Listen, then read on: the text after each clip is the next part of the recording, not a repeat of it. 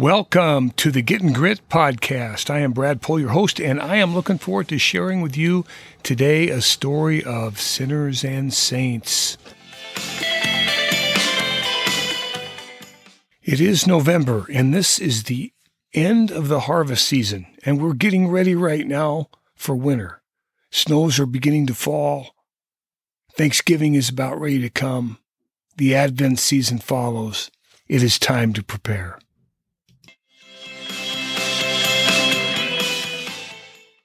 Just prior to the beginning of Advent, we celebrate something called Thanksgiving. There's a lot about 2020 that's been difficult to be thankful for. I'm sure many of you would agree on that, but still in all, Thanksgiving is coming. We can all think of the manifestation of the infection, the hibernation, and the election, losing tasks to wearing masks, to where things grow, to where they don't grow. We move from going out to simply picking up.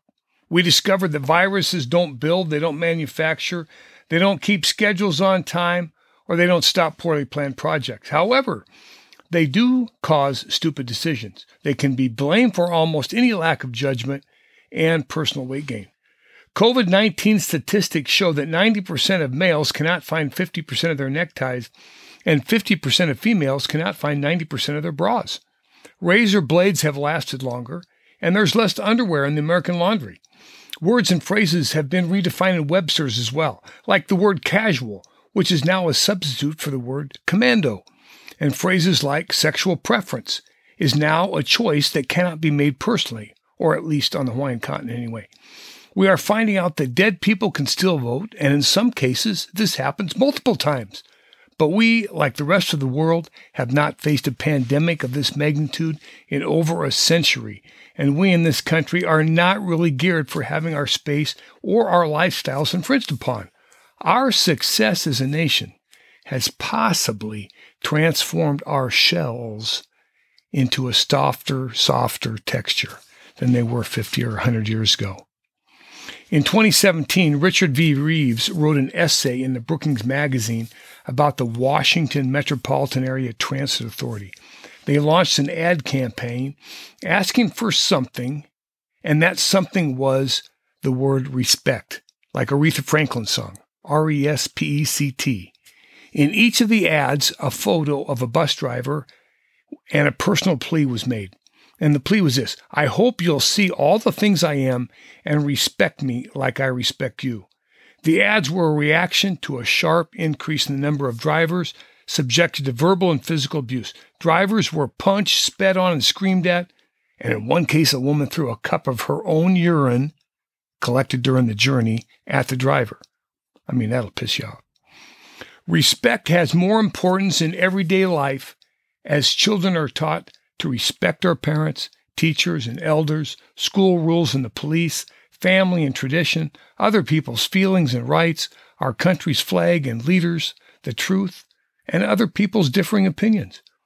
We may also come to believe that at some level, all people are worthy of respect if we stay on this virtuous path. We may learn that jobs and relationships become unbearable if we receive no respect in them.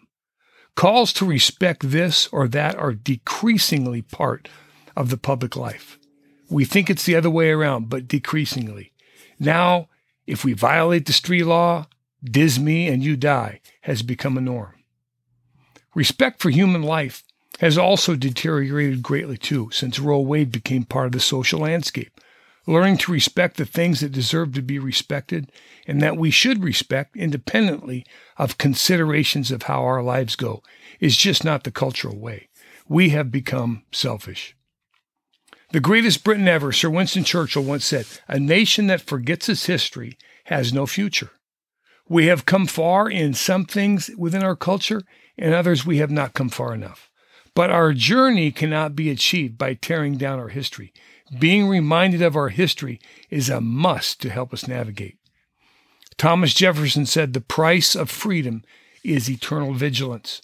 Throwing out our Constitution and choosing the chains of slavery that socialism brings must be avoided. Churchill said, "You cannot reason with a tiger when your head is in its mouth." Don't be fooled by the storyline in the news. A picture may paint 1,000 words, but some of the dearest, well-heeled, and most beautiful people have become the reason for the phrase, the wolf in sheep's clothing. Benjamin Franklin said this, democracy is two wolves and a lamb voting on what to eat for lunch. Liberty is a well-armed lamb contesting the vote.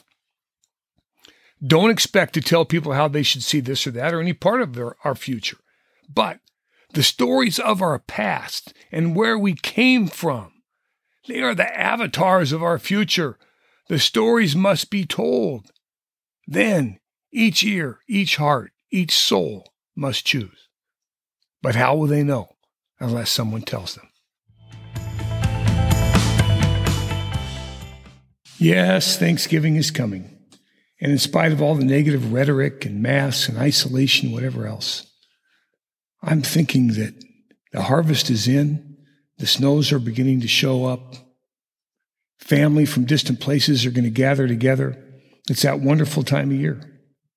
And we can begin to see the light at the end of the tunnel. The Advent season starts right after Thanksgiving. And it's there that we celebrate the light that came into the world. That light is the real King. He is Jesus Christ. Ain't it so?